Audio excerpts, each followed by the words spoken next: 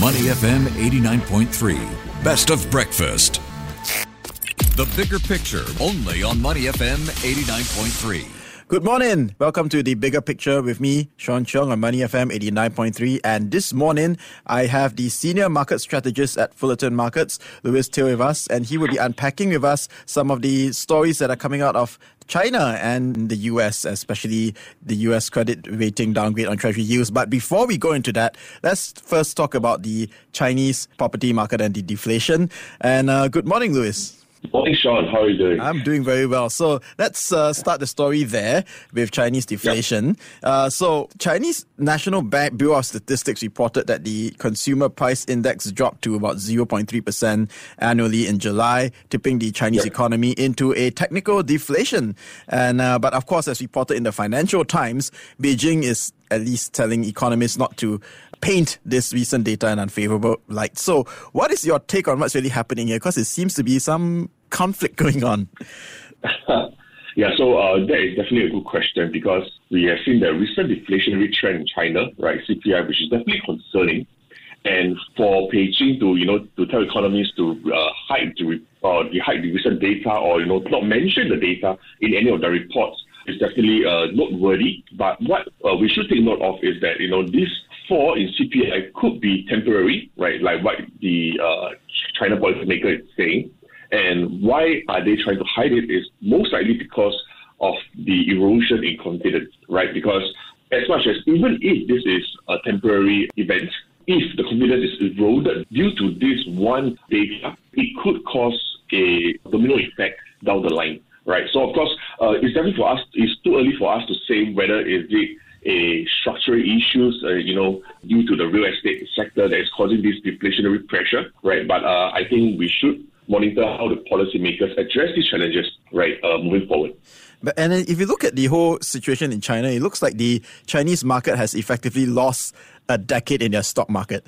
There is some stimulus now, but and there's been a lot of stimulus trickling in every week. We're hearing a lot of stories about this, but it doesn't seem to be enough because people don't seem to be very excited about it.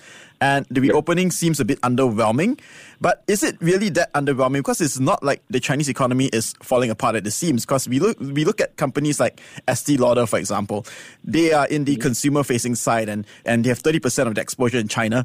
They're doing quite well. Starbucks, 48% same-store sales numbers increase. Nike, 19% in-store growth. Las Vegas Sands in Macau. The numbers there are not too bad either. So what are the pockets in China that are working, since you've mentioned what is not? All right. So I think in China, we are seeing that a lot of other sectors are doing very well, right?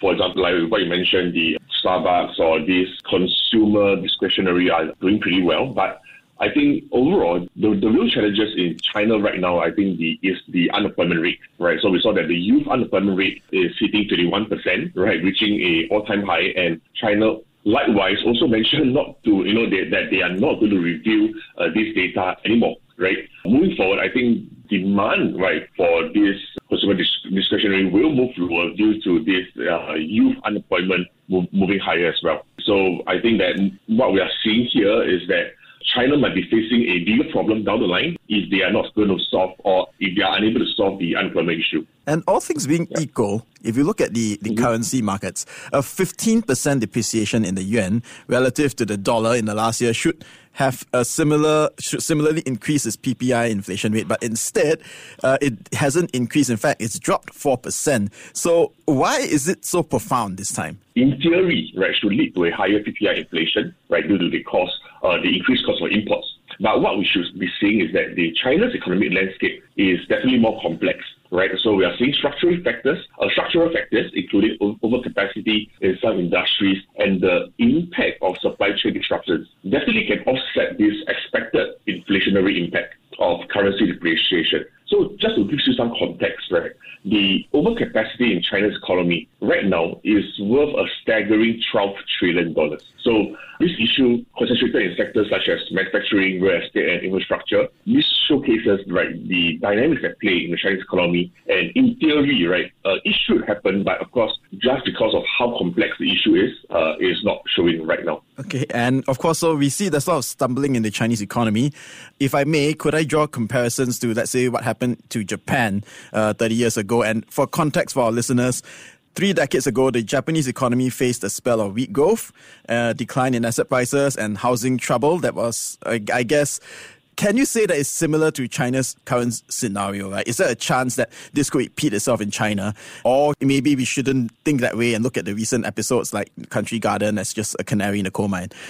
Okay, so I think comparing China to Japan's 1990s, the lost decade, right? I think everyone calls it the lost decade that the Japan faces. I think there are 3 reasons why, right? In China is slightly different, right?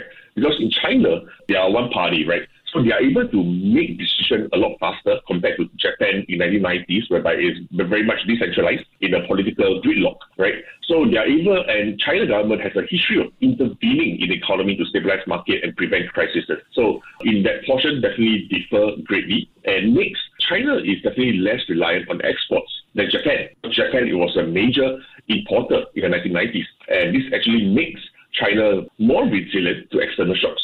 And of course, I think the issues like the Country Garden in China's property sector can be seen as a warning sign right now. But we must understand that it is very, very possible, like what we saw in China Evergrande, that they are able to come in, step in, and do a debt restructuring. Right, they are able to push stimulus if they want to, right, in greater amounts to prevent crises from even happening. Yeah.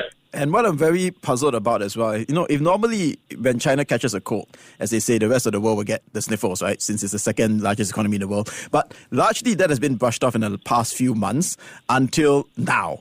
So why is it so important now than previously when it was largely brushed off? Correct. So I think previously a lot of supply chains of companies such as the US, Europe are based in China.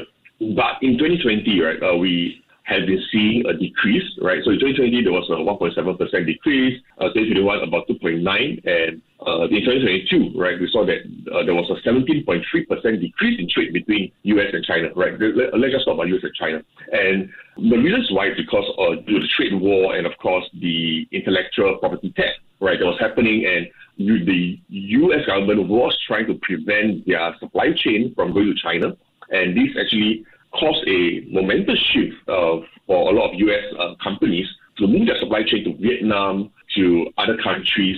And this actually helped, right? In this case, right, even as China's deflation is worsening, right, they might be releasing huge amounts of cheap goods to the market, but a lot of these companies are not being affected because they have already moved their supply chain out of China, right? So this is why we are seeing that, the impact of China's deflation is not as impactful this time around. All right. Thanks very much for your insights anyway on the Chinese economy. All right, and we are speaking with Louis Teo. He's a senior market strategist at Fullerton Markets, and this is Money FM 89.3. Before acting on the information on Money FM, please consider if it's suitable for your own investment objectives, financial situation, and risk tolerance. To listen to more great interviews, download our podcasts at audio.sg or download the audio app. That's AWEDIO, audio at the App Store and Google Play.